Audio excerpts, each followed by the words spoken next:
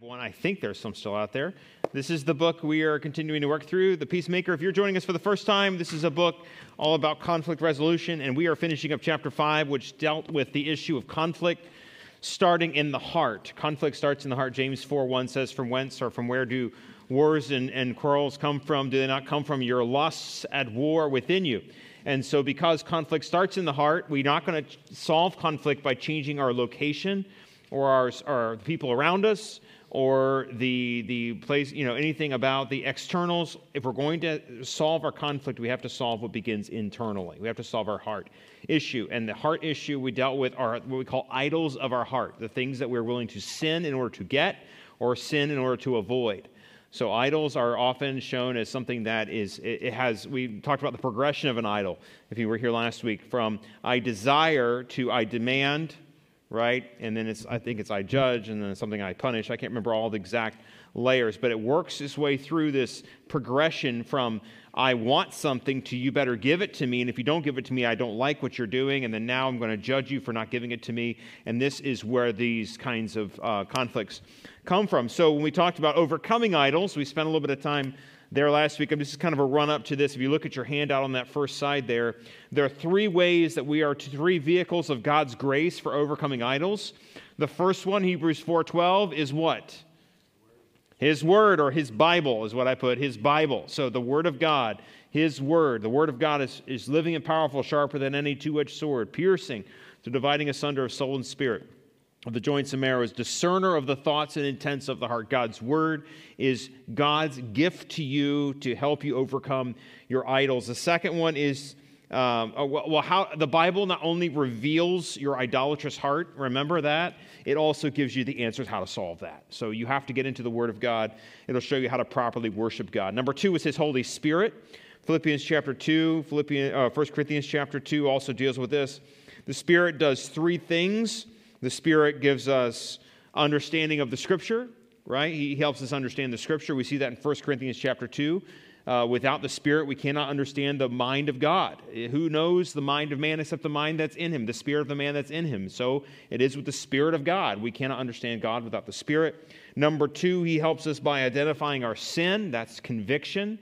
This Holy Spirit convicts us of sin. We ought to learn that is a good thing. That is not a bad thing. That means the Spirit is working in you. Some Christians don't like it when they're convicted of sin. We ought to embrace it and recognize God is working.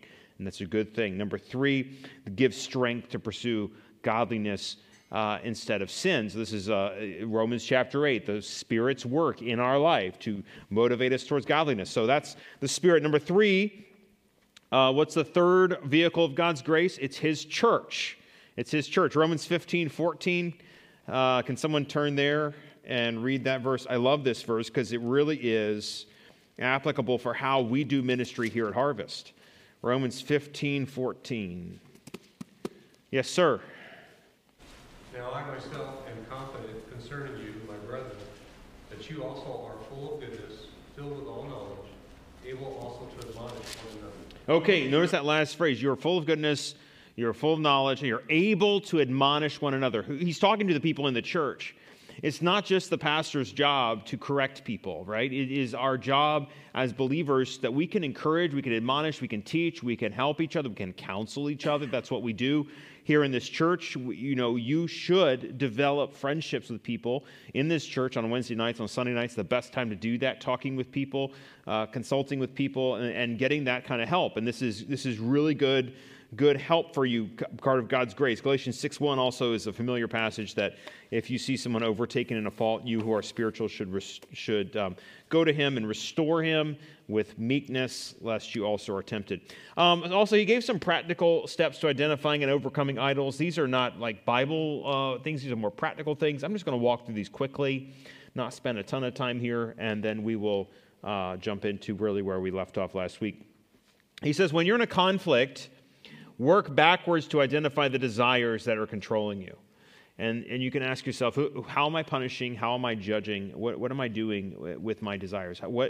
Work backwards. So what do I want that I'm not getting, or what am I getting that I don't want, is how I typically say it. Like, am I getting something that I don't want right now, or am I not getting something that I do want? And that will help you identify the desires that are controlling you. Prayerfully ask yourself the X-ray questions, which I did not include on this sheet. They were on there last week. It's just X-ray questions that kind of reveal what's going on in your heart. As we keep going, you can keep track of your discoveries, identify patterns. So if you find that you're always irritated, teenager, you're always irritated when someone comes in your room and touches your stuff, they shouldn't be allowed. Why we get angry? If you find yourself saying, "Stop touching my stuff, stop messing with my stuff, why are you in my room? Why are you touching my things?" And that happens over and over again. Maybe you have a problem with your idolatry of self-control, of control, or of possessions, or whatever. I don't know. Maybe you need to start thinking about these patterns. And when you start seeing patterns in your life that have developed out of your observations, you can attack those specific heart issues as you see patterns develop. Pray God would remove the idol's influence in your life by making you miserable when you give into it. That was an interesting suggestion. I think it's a good one. You can say, "Lord, please make me miserable if I give into this idol. If I give into the idol of gossip and approval, Lord, make me miserable. If I give into whatever idol it happens to be." Describe your idols to a spouse or accountability partner and ask them to approach you if and when they see it in your life. Okay? So if you are not sure, if you're blindsided all the time by these things, then you need to say, well, if you start to see me going down this path, can you throw a flag? Say, "Hey, look out, you're doing it again." Okay? That takes some maturity, by the way. That's not something you can just do with anybody, and that's also something that the person you're talking to has to have tact and wisdom in how they do it, because it could end up becoming actually a real problem if that's something that happens all the time. He also mentions we need to realize idols might disguise themselves or change. One thing we talk about a lot at our church is this idea, the difference between we call fruit issues and root issues, right? And where root issues are centered on the heart and come out of our thinking and our desires, right? So this is the inner man, inner person, and this is the heart, which the heart is concerned with both wants or desires,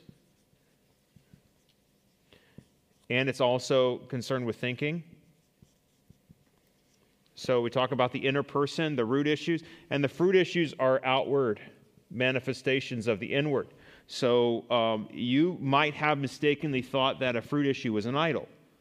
You might pick something that is external, not realizing that there's a root issue that's actually causing the issue, right?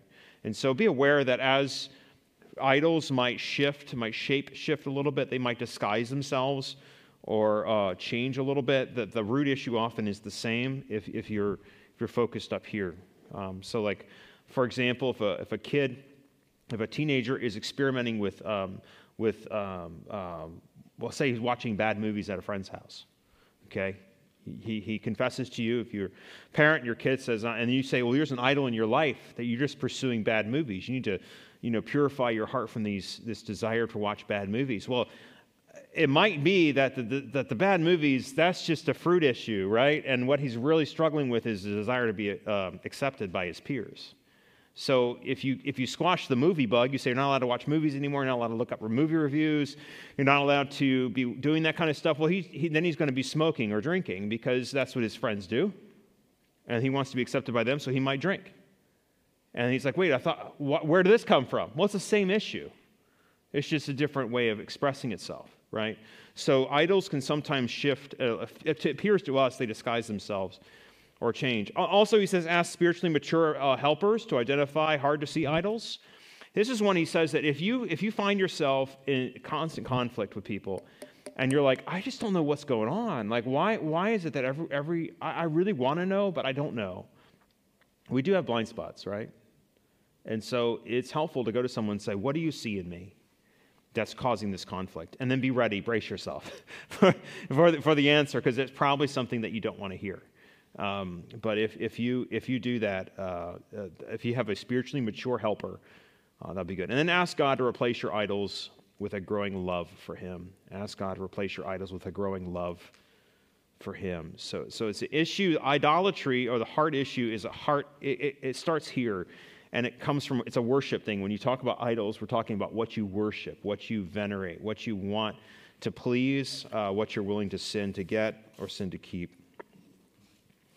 So how do you replace idol worship with true worship. Here's some verses we need to look at. Psalm 51:17 and 1 John 1, 8 through 10. Who can read, let's say 1 John 1, 8 through 10? Who's got that? Start looking at verses because we're going to have to pop through these pretty quickly. I need you to read out loud. Who's got 1 John 1? Somebody's got it. Somebody's got it memorized. I'm positive. They're just so... Yes, go ahead, Tony. If we say we have no sin, we are deceiving ourselves and the truth is not in us. Okay, keep going. All the way through 10. If we confess our sins, he is faithful and righteous to forgive us our sins and to cleanse us from all unrighteousness. If we say we have not sinned, we become a liar and his word is not in us. Okay. How about Psalm 51:17? Yes, sir, Levi. The sacrifice of God are a broken spirit, a broken and contrite heart. These, O God, you will not despise. Okay. What is this first one? We must, to replace idol worship with true worship, we must first repent before God. We must repent before God. We have to be honest and deal with our sin.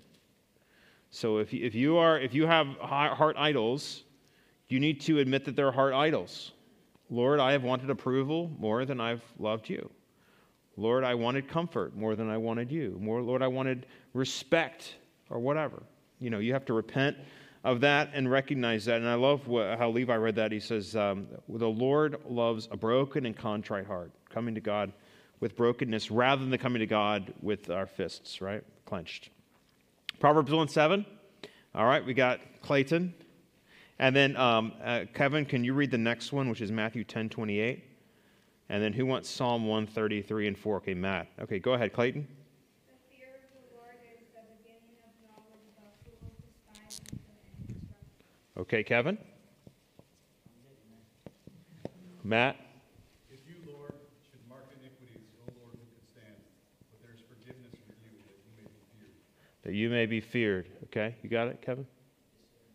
And do not fear those who kill the body, but cannot kill the soul, but rather fear him who is able to destroy both soul and body in hell. Okay, do not fear people who can't do anything to you. Like, what are they really going to do? Fear the one who has ultimate authority, the Lord. So fear is respect, it's honor, and it is reverential awe towards him. So fear the Lord, fear God, repent before God. Matthew 22:37. Okay, yes, sir. Miles.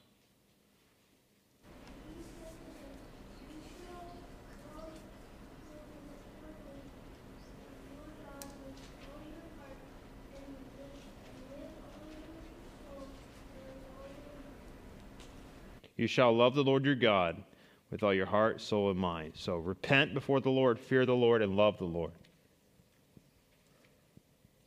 This is a process or steps towards proper worship, true worship, replacing false worship with true worship.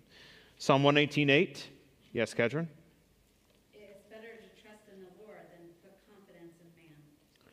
Psalm 37:5 and 6. Okay, Kelly? Commit your way to the Lord, trust in him, and he will act. He will bring forth your righteousness as the light and your justice as the noonday.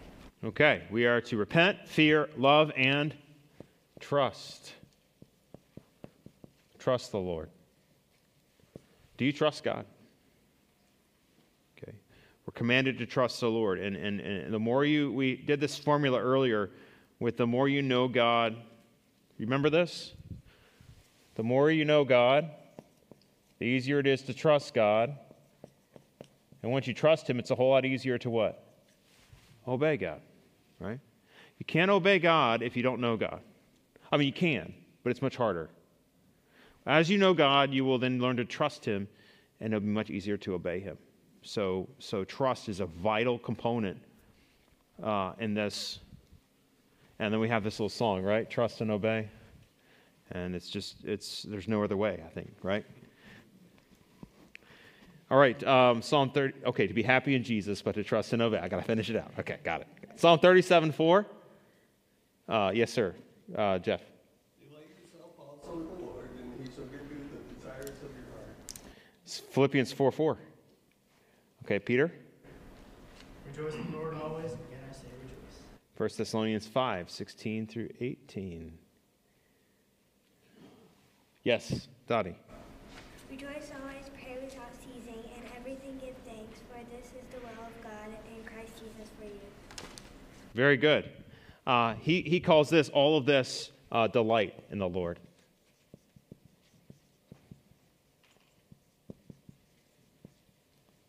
Okay, what do you delight in? What makes you happy? What sparks your interest? I can tell when I talk to people what they like. After you talk to them for a little bit, you're talking about the weather, whatever, and then you talk about, Tom's like, the weather, that's my favorite. Everyone else is like, that's my starting place. Tom's like, that's where we're going. Like, we're going to talk about the weather. And then you land on something, and their eyes light up. Right? And it's like, oh, they like talking about that. That's interesting. And their eyes light up about it, and they thought about it, they think about it, they delight in that. And I wonder how many of us, when we talk about the Lord, our eyes light up. Like we are like, oh, I love talking about the Lord. I fear that a lot of us, if we talk about the Lord, it's like, oh, that was a killjoy. Like we were talking about football, and you want to talk about God? Man, that's heavy. That's the wrong attitude. We ought to be people who delight in the Lord. I mean, this idea of delighting in Him and rejoicing in Him and having joy in Him and just being grateful for Him and having, in fact, I want to commend you. I don't remember who this was. I wish I could remember. Jenna probably will remember. Somebody told us that they were talking to people at church. They were newer people. And they said, what's amazing to me is that the Lord just kind of weaves in and out of conversations. You remember this? You know what I'm talking about? That's what it was. It was a missions conference. Yeah.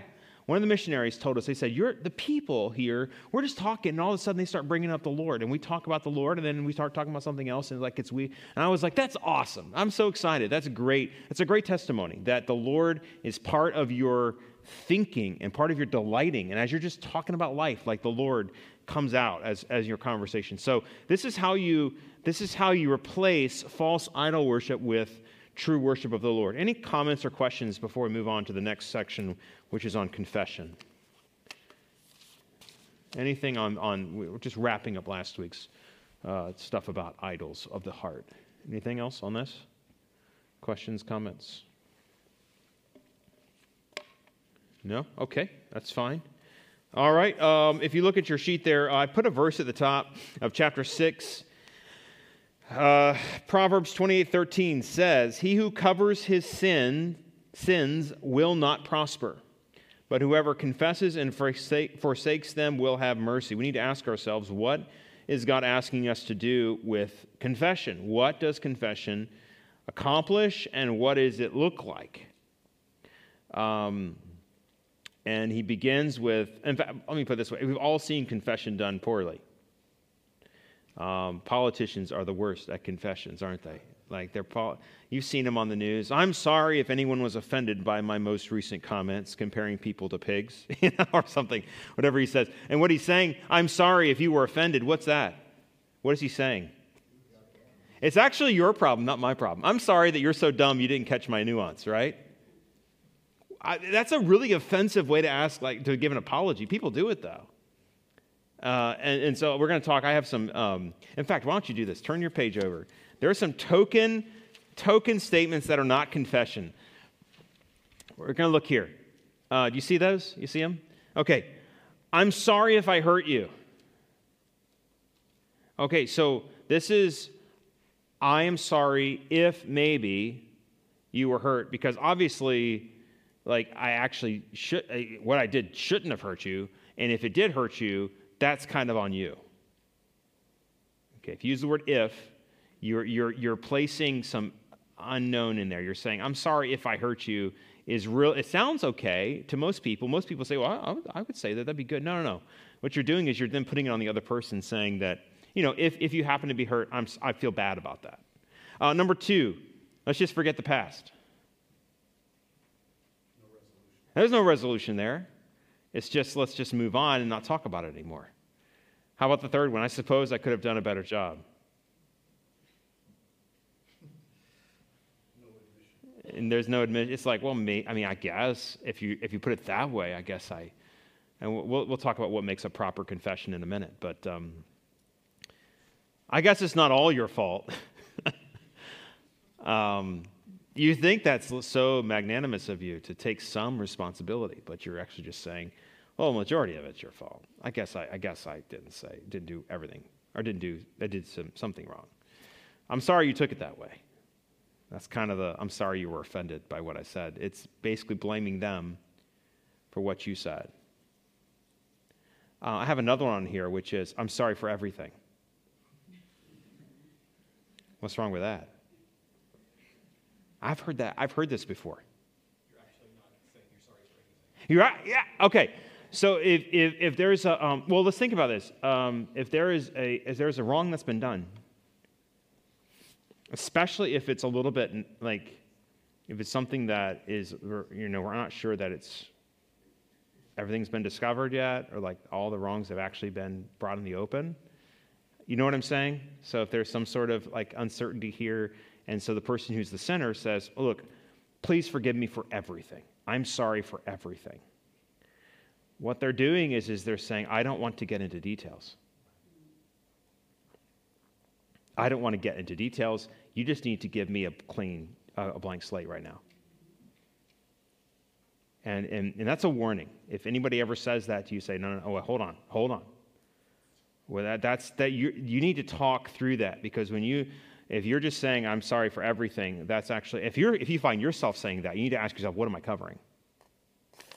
Okay, because you're using very, very cloudy language that doesn't actually deal with specific sin. So let's go back to the front of the page now that we have our what we shouldn't be doing. We see here that the gospel drives reconciliation. Why can we be reconciled? Well, the gospel message, the beautiful thing about the gospel and the good news of Christ, that John 3:16 reveals two things.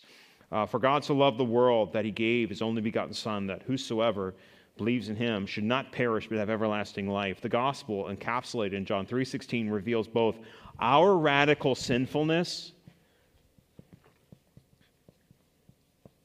Okay? You are so sinful that Jesus came to die for your sin. Okay? It wasn't like, it's a big deal. Your sin is a big deal. And if we just pretend like sin's no big deal, or we say, sin's not a problem, it's a mistake, you downplay it, you talk about it like you would talk about I say it often like this: mistakes are spelling errors. Sins are sins, right? If you misspell a word, that's a mistake. And sometimes people like wreck their car and it's a mistake. But sometimes they wreck their car and it's a sin. People make mistakes. Yes, people make mistakes all the time. I'm not trying to say everything's a sin. Sometimes there are mistakes. But our sinfulness is great, so let's not make our sin like it's just a mistake. Okay, some people use words like fault. Well, I fell into sin. Sometimes you jump into sin. Like, what are you talking about? It's like, oops, I fell into adultery. You don't just fall into adultery. There's like a lot of processes that lead you to sin, right? So anyway, it starts in the heart, right? It starts in the heart, and then it works itself out. So it shows our radical sinfulness and the radical mercy of God. See, this is the amazing thing, is that what the gospel shows is that we're all sinners, but God's mercy is greater than our sin. Right? He died for our sin. So when we do this, when we recognize the gospel-centeredness of our reconciliation, Sandy says two things happen. Number one, pride and defensiveness are stripped away. So this is important. Pride and defensiveness are stripped away. Pride and defense. And now talk to me about why this is the case. Talk to me. Why is it important? Why, when we understand the gospel, are our pride and defensiveness gone? You have to be humble to be saved, right? You have to say, I'm a sinner. If your salvation is based on how good you are, every time you admit you're not good, it feels like you're knocked down a peg. But the gospel tells us the only way you get to heaven is by admitting your radical sinfulness and receiving the grace that's given to you by God. So everyone's starting at the same place. We're all sinners. We don't need to, why defend yourself?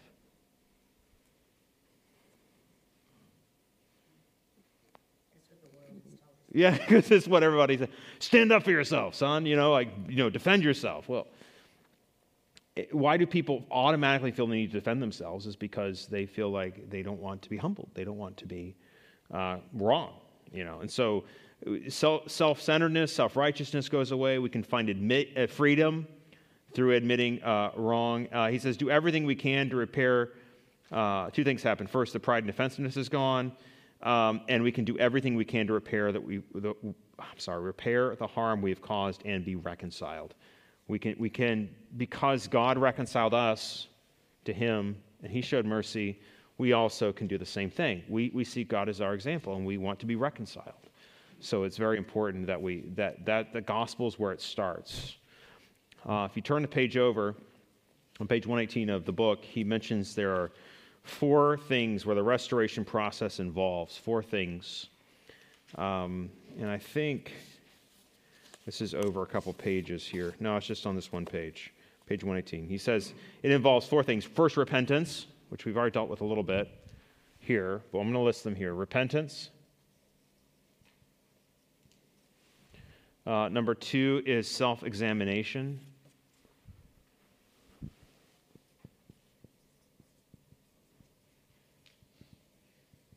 Number 3 is confession. And number 4 is personal change. Okay. So the restoration process, we talk about restoration of a relationship. This is all required for restoration to truly take place. And the problem is a lot of time when people want to be restored in their relationships and there's conflict, they basically don't want to do any of these things. What they want to do is they want to say, I'm sorry, and let's move on. But when you say, I'm sorry, that's just expressing how you feel about something, right? And I do it with a little bit of humor. It doesn't always come over well, but this is how I try to explain the difference between I'm sorry and I apologize. They're 2 totally different things. If you're at a funeral and you're going through the receiving line and you say, I'm sorry, that's completely appropriate. If you're going at a funeral and you're going through the receiving line and you say, I apologize, it means something completely different. Right? It means you're responsible for the person being dead, in case you didn't catch that. So there's a huge difference, and we know that. So we try to avoid responsibility. We say, I'm sorry, I'm so sorry. Yeah, okay, you feel bad about it, but what does that mean? That doesn't mean that any restoration has taken place. And often the person who has done the sinning will say, I'm sorry. The person who has been sinned against doesn't understand this and is trying to figure out why they don't feel restored. And the person who is just said they're sorry is like, well, it's your fault that you don't want to get back with me and be nice to me because I've already said I'm sorry and you're not, and now you're holding out and not being nice to me. And yet there's been no restoration process. You see what I'm saying? You see the problem that presents? Whereas the person who has sinned is just kind of not taking ownership, and the person who sinned against sometimes wants to be reconciled, but they don't know how to walk through that process because they feel in their heart this hasn't been reconciled because none of this has been done. So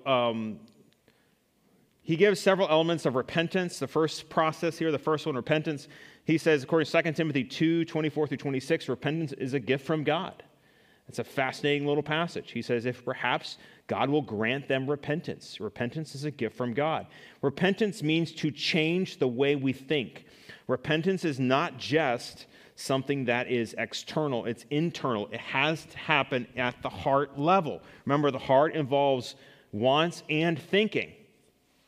And the word repent is meta naio, which means change of mind, literally. So to change your mind or to change in thinking is the etymology of this word, and it means more than that, but that's the basic root meaning of this, and so it means to change the way you think. And in Luke 15, can somebody read Luke 15, 17 for me? This is the story of the prodigal son. And we have this verse show up, Luke 15, 17. Somebody got it? Yes, sir. Go ahead, Josh.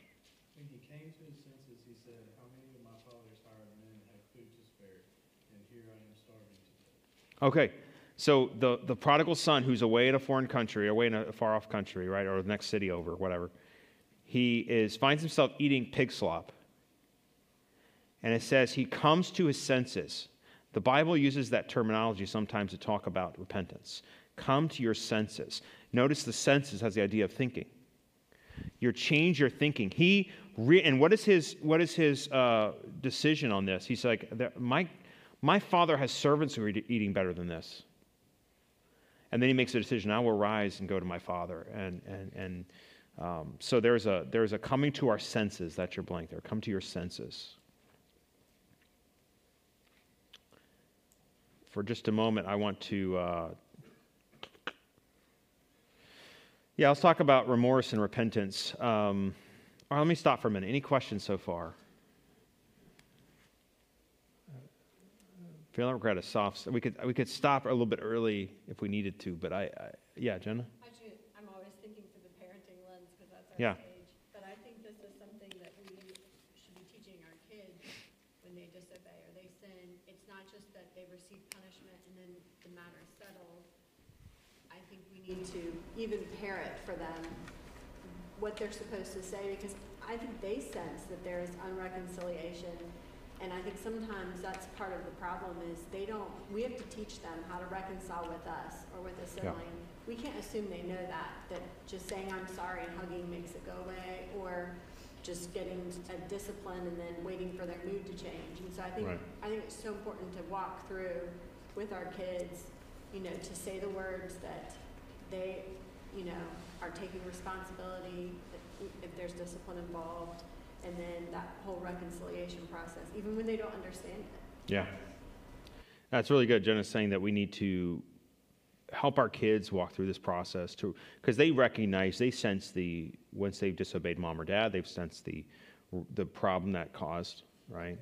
And the broken relationship, and they feel the need to restore. In fact, I've given working with a couple here not too long ago. We were talking about this and the idea of that's why it's important. I believe it's important to deal with discipline quickly and not let it drag on for a long period of time, because the whole time it's dragging on, the child is feeling the stress on the relationship, the strain, the estrangement, the distance, and they need to be reconciled quickly. It's also important to notice that repentance is not just feeling bad about something. It's not just like, I feel terrible. Yeah, you feel terrible, but that's not repentance. What do you feel? Why do you feel terrible? You feel terrible because you were caught, and that's what godly sorrow versus worldly sorrow is all about. We're going to talk about that in a minute, or maybe next time. But this idea that sorrow is not the same as repentance. Weeping and wailing, you can be very emotional, and you can have false repentance. Or you can have no emotions and have true repentance. Like, emotions do not equal repentance. It has to, are you willing to change your mind and change your heart to be in accordance with God? Or are you so stubborn that you're like, no, I'm not going to do that. I'm going to do things my way. Or I'm sad that I was caught. Now I just can't get caught again. Right? I've got to redouble my efforts to avoid being captured by, or whatever, being caught again. Now, no, is this a change in your thinking? Are you willing to submit your thinking to God's way of thinking? The other thing is it's not just apologizing. As we said earlier, repentance is not just apologizing. Apologizing is simply saying how you feel about something. That's not a change of thinking. You can hurt somebody and you say, I'm really sorry that I hurt you. That is not an apology. It is an apology. Sorry, it's not confession. And we'll talk about the 7 A's of confession. If you want to know what they are, you have to buy the book and read it ahead of me, because I don't have time to talk through them all tonight. But it involves taking personal responsibility and owning it, and not just trying to cover it or saying you feel bad that it happened. And I think this is something we all need to practice on practice on a semi-regular basis. I think that we ought to be not only apologizing, but asking each other to forgive each other on a semi-regular. As you sin against each other, you should ask each other to forgive. That means, parents, if you sinned against your kids, I've had to do that with my kids, say, would you forgive me? And that's kind of humbling when they're like 3, and they're looking at you, looking at you like a 3-year-old, and they don't know what to do, and you're like, I sinned against you, would you please forgive me? And they're like, you can say yes, okay, good. You give, but you're modeling that, right? You're saying this is what it's like. You apologize, I'm sorry, but you also say, I was wrong, would you forgive me? I sinned by blank, So So this is very important. This is really, really vital. I think a lot of people don't do this. We feel weird doing this. But the Bible talks about doing works in keeping with repentance. And so if you repent, your repent is mostly associated with the mind. We should have actions that follow that repentant thinking. You should change your thinking. That is so key. It's not just about feelings. It's about what you believe, what you want.